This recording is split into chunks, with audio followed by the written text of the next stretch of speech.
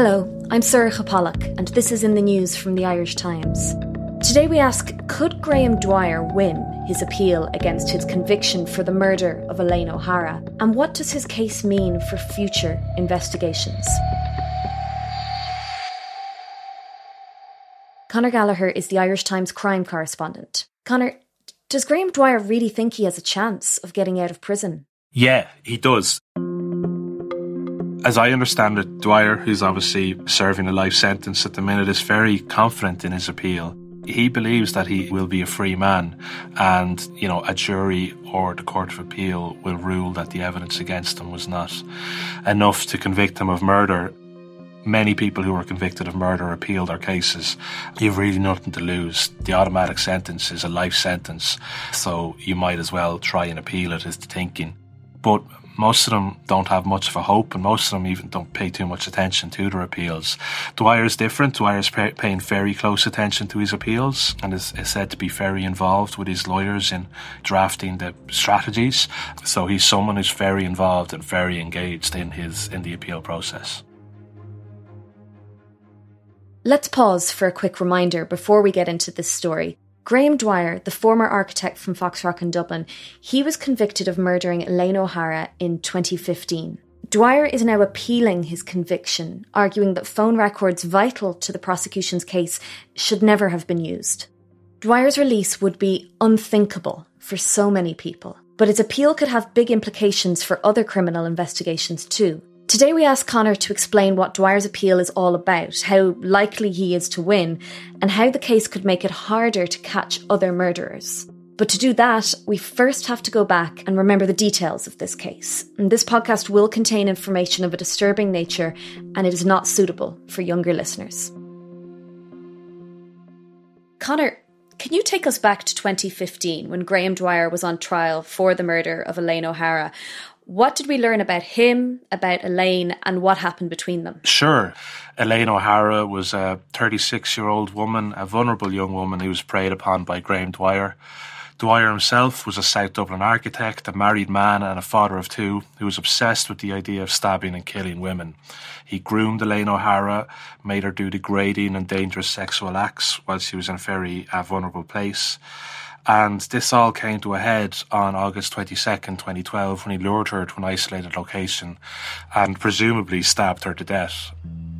I say presumably because we never got a cause of death in this case.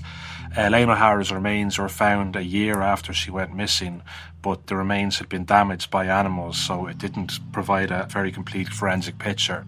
One of the only reasons it wasn't ruled a suicide was a remarkable coincidence that happened several miles away on the same day. A group of fishermen at the Vartry Reservoir noticed some objects in the water. That reservoir is usually several feet deep, but it had been a really dry summer, so it had been at its lowest point in living memory, and it was only inches deep that day. The fishermen fished out a whole host of objects. These included sex toys and bondage equipment. But much more importantly, it included 2 mobile phones, it included Elaine O'Hara's keys, and it included her glasses.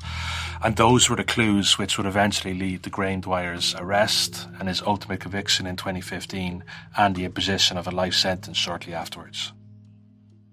In Dwyer's trial, it ran for 9 weeks, and we don't have time to go through all the evidence that was heard in the trial. But can you take us through the main pieces of evidence that were crucial in convincing the jury to convict Dwyer and how that evidence was uncovered? Yeah, there's a huge amount of exhibits in this case. We had little actual forensic evidence, but what we do have is a huge amount of circumstantial evidence, which taken together made a fairly airtight case. First pillar, I suppose, was the type of person Graham Dwyer was. This was a sadistic person who was obsessed with harming women, and we had a huge amount of evidence to support that. For example, Mr. Dwyer's ex was called as a witness. She recalled one night when Dwyer had told her that his fantasy involved stabbing a woman while having sex with her, and that he would pretend to stab her during sex. We found a huge amount of disturbing content on his electronic devices, including a document called Killing Darcy. The trial heard from this woman, Darcy. She was an American woman who had met Dwyer online, and Dwyer had offered to kill her. And he wrote this document, Killing Darcy, detailing in explicit detail how he would do it. And he even had Photoshop images of this woman with stab wounds photoshopped onto her. So that pillar of evidence was used to build up a picture of what type of person Dwyer was. And what about his victim, Elaine O'Hara? What did we find out about the kind of person she was? This is important. The second pillar was what type of person Elaine O'Hara was, as it showed the jury that she was the perfect victim for Graham Dwyer. She was lonely, she was vulnerable, she was someone who had, at times, very severe mental health issues, someone he thought, at least, that if she went missing, people would think it was a suicide. We heard medical records and evidence from her friends that she was a childlike woman and wore her heart on her sleeve. One medical chart that was read out in court just said the words, "supportive dad, no friends." She was willing to take risks to alleviate her loneliness. And this included meeting up with men she found online on fetish sites and BDSM sites. And it's believed that one of these sites is where she first encountered Dwyer, who used the name Architect 77. She had a desire for company and for a normal relationship. She wanted a child. She desperately wanted a child. We heard that she loved children and worked in childminding. And for the chance of having a child, she would put up with a huge amount of abuse. She would let Dwyer stab and suffocate her. This was when Dwyer was basically offering to give her a child if she would help him kill someone, as he phrased it, a life for a life. And she was someone who feared for her life towards the end, certainly. The trial heard that on the night before he murdered her, she was coming to the end of a spell in psychiatric care and was being released that day. And a nurse suggested that Elaine go to the Gardaí to tell them about a man she had said was constantly coming to her apartment. A man presumably was Dwyer. And we know that one text, very, very soon before her death, and this was to Dwyer, said, "Please don't let me die. Please don't kill me, sir. I don't want to die. I'm scared you're going to kill me." The third pillar of evidence would be their relationship, the relationship between Dwyer, which I kind of alluded to. There was a wealth of evidence that the two had an ongoing relationship despite Dwyer's initial denials. We have CCTV footage of him entering and leaving her apartment on various occasions in the lead up to her death, including one time when he's seen leaving with a backpack, which was matched the one found in the reservoir with Elaine's keys and the two phones. There's videos, of course, of him stabbing Miss O'Hara, which the jury saw. And then, obviously, most importantly, there's his admission that they did have a relationship. So we've heard some of what the jury was told about Dwyer O'Hara and their relationship. What other evidence was there? The fourth category, Circa, is perhaps the most important. That's the three phones that were at the centre of this case. They kind of became known as the 083 phone, which was never found but belonged to Dwyer, and its texts were saved to Elaine O'Hara's laptop. So Elaine O'Hara had a system where her texts would automatically back up to her laptop. And then two other phones, which became known as the master and slave phones. These were the two phones found in the reservoir. And these were kind of burner phones. These were cheap enough phones that were found that could be used and then thrown away. The 083 phone, let's start with that. Analysis retrieved 2,639 communications between this phone and Miss O'Hara's iPhone. These texts talked repeatedly about the urge to rape, stab and kill Elaine O'Hara. On another occasion, the user of this phone, which we now know as Dwyer, described 4 ways he could kill Miss O'Hara. Crucially then, he sent a message saying they needed to get new, untraceable pay-as-you-go phones, which he would get under fake names. Then the 083 phone drops out of use and the master and slave phones came into use. He kept the master phone and gave the slave phone to Miss O'Hara. And these were in use in the weeks leading up to her death. There's many, many texts, but I'll just give you a flavour of some of them as I feel they're important to the case. One text to Elaine O'Hara said, "If anything to happen to you, who knows about me?" Another said, "Okay, but I must see blood and I want to do it outdoors." These texts continued up until August 21st, the day before Elaine was discharged from hospital. he wrote, "I know you will be well bound and gagged, tied to a tree deep in a forest. I have a spot picked out." And on the day she disappears, he directs him to go down to a rural location, and he says, "Go down to the shore and wait." And as we know, Elaine O'Hara's remains were found in a wooded, isolated area. That's a very broad overview of the evidence against Dwyer, which was used to convict him. Mr. Dwyer sat hunched in the dock and sighed deeply. Mr. Justice Hunt told the jury that he agreed with their decision 110% based on the evidence. Coming up, Graham Dwyer has already won some legal battles in his quest for freedom, but can he win his appeal? So at the end of the trial, the jury were unanimous in finding Dwyer guilty. Dwyer was sent to Midlands Prison in Portlaoise to serve his life sentence, but he didn't accept his guilt and immediately began the process of appealing his conviction. Conor, what was the basis of Dwyer's appeal? Very little has come out about his appeal yet, because at the same time that he took that appeal, he took a challenge to the High Court about the use of the mobile phone data in the case. So the two are directly linked. The mobile phone data High Court case was a civil case that he was trying to take to get the court to rule that the mobile phone data was improperly obtained, and then that will feed into his appeal case whenever that happens. Gardaí had masses of evidence on the 083 phone and the master phone describing detailed plans for violence, and they had no problem tying those phones to Elaine O'Hara because master and slave phones were found with her keys and glasses, and the 083 phones, its texts to Elaine O'Hara were backed up to her laptop. But the challenge was to tie them to Graham Dwyer. So during the trial, one of the ways they did that was the use of mobile phone metadata. The Gardaí had this quite brilliant analyst by the name of Sarah Sked, who was able to track down what cell sites these phones used.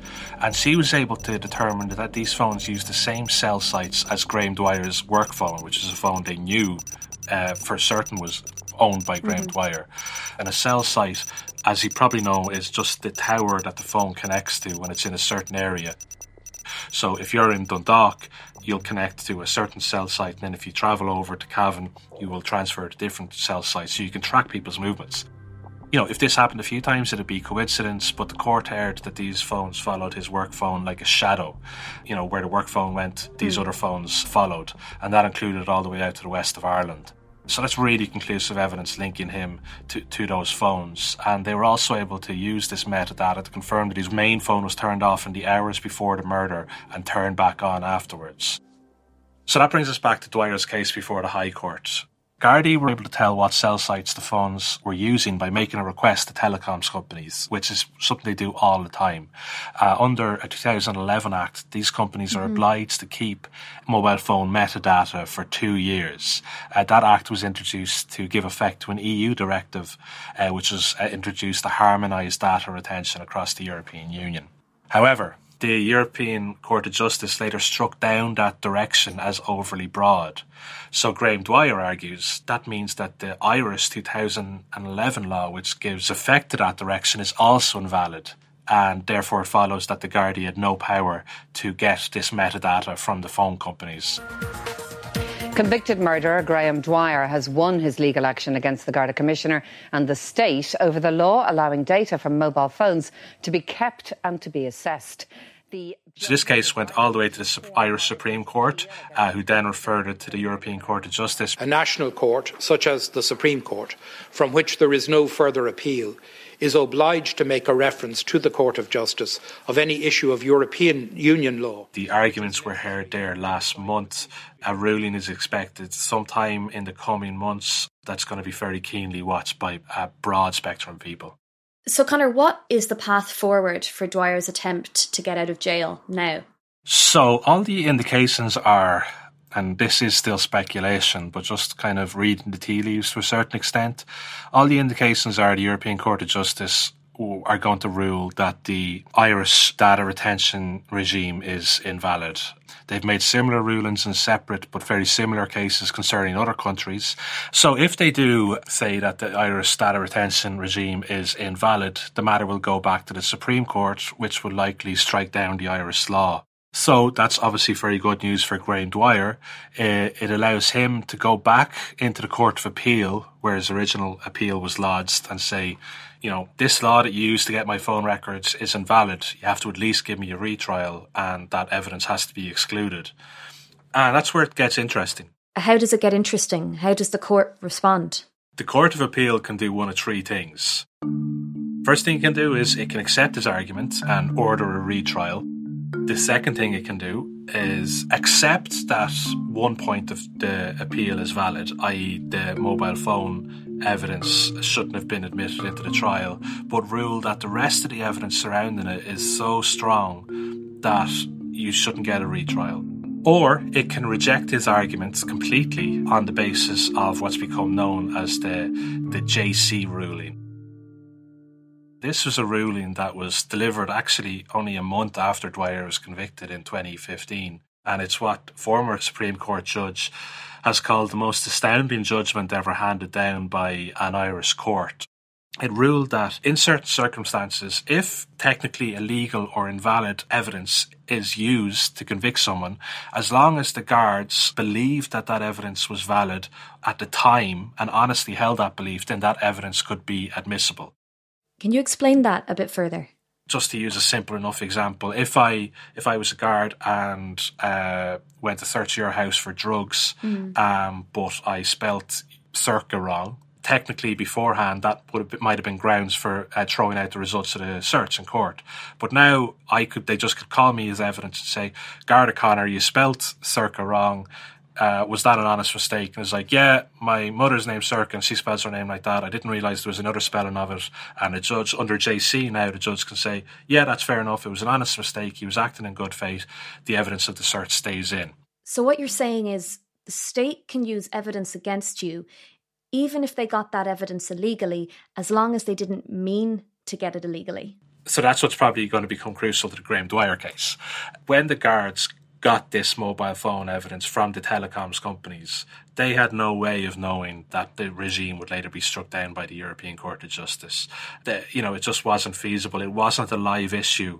It was percolating through the European courts at the European level, but it hadn't filtered down to Ireland, and there's absolutely no reason for a Gardaí to suspect they were acting outside of the law. So under JC, and it's a very simple test, that evidence would stay in. So the Court of Appeal in that instance can say, well, JC means this mobile phone evidence stays in, so you've no chance of winning again at retrial, so no retrial. Or they could say, oh yeah, fair enough, the mobile phone evidence is now invalid. You can have a retrial, and the trial court can deal with the mobile phone evidence. And then in the trial court, they just do the JC test. So they ask the guard, did you honestly believe you had the legal right to this telecoms data? And the guard will say, yes, I did believe it at the time. And then they just use all the same evidence again and just rerun the whole thing again. And you presumably get the exact same result, i.e. conviction. You've been speaking, Conor, to legal experts about whether Dwyer's retrial could be a real possibility or not, and whether he could be convicted again. What are they saying to you? The consensus is that he has little to no chance of getting a retrial in the first place. And if there is a retrial, they still have more than enough evidence to convict him. But very, very few people think it has a chance of getting that far. Now, he does have other points of appeal, but none of them, as far as I can gather, are particularly strong or nearly as strong as the mobile phone stuff. Let's say Dwyer actually does win a retrial. What will happen then? So say the worst case scenario occurs and Dwyer does win a retrial and the mobile phone cell site evidence is excluded. It's unlikely, but stranger things have happened. Well, you still have the pillars 1 to 3 that I discussed earlier of the evidence. And crucially, the state will still be able to use most of the mobile phone evidence in that they'll still be able to link those phones to Dwyer. And that's because the cell site data was just one string to their bow during the trial. Analysts retrieved almost 3,000 communications between Dwyer's 083 phone and Miss O'Hara's iPhone, which she had backed up onto her laptop. And these included lots of personal aspects of Dwyer's life, which could be used to link him directly to the phone. So included details like the birth of his baby daughter and her name, the information on his hobby, which was flying model airplanes, and how he came fifth in a race one day, and Gardaí were able to get the results of that model airplane race and discover that, yes, Graham Dwyer became fifth. Other stuff like him getting a 15% pay cut at work, which Gardaí were able to confirm. Him getting a €4,000 car repair. They found a receipt for that. And him discussing the killing of a US woman, which we now know is this Darcy woman who gave evidence in the trial. And all those messages would be admissible because they didn't come from the telecoms company. They came from Elaine O'Hara's laptop, where all these mobile phone messages were backed up. So that links him to the 083 phone. Linking him to the master phone, which was found in the reservoir along with the slave phone, and which was used in the weeks immediately preceding Miss O'Hara's death, is a little bit trickier without the cell site data. But you can still do it. For one thing, you can link the master phone to the 083 phone, in which you can link to Dwyer, because at one stage in 2012, Dwyer texts Elaine and says, we need to start using untraceable pay-as-you-go phones. And then from that point on, he doesn't message her from the 083 phone anymore, but the messages start up from the master phone. That links that phone to Dwyer through that avenue.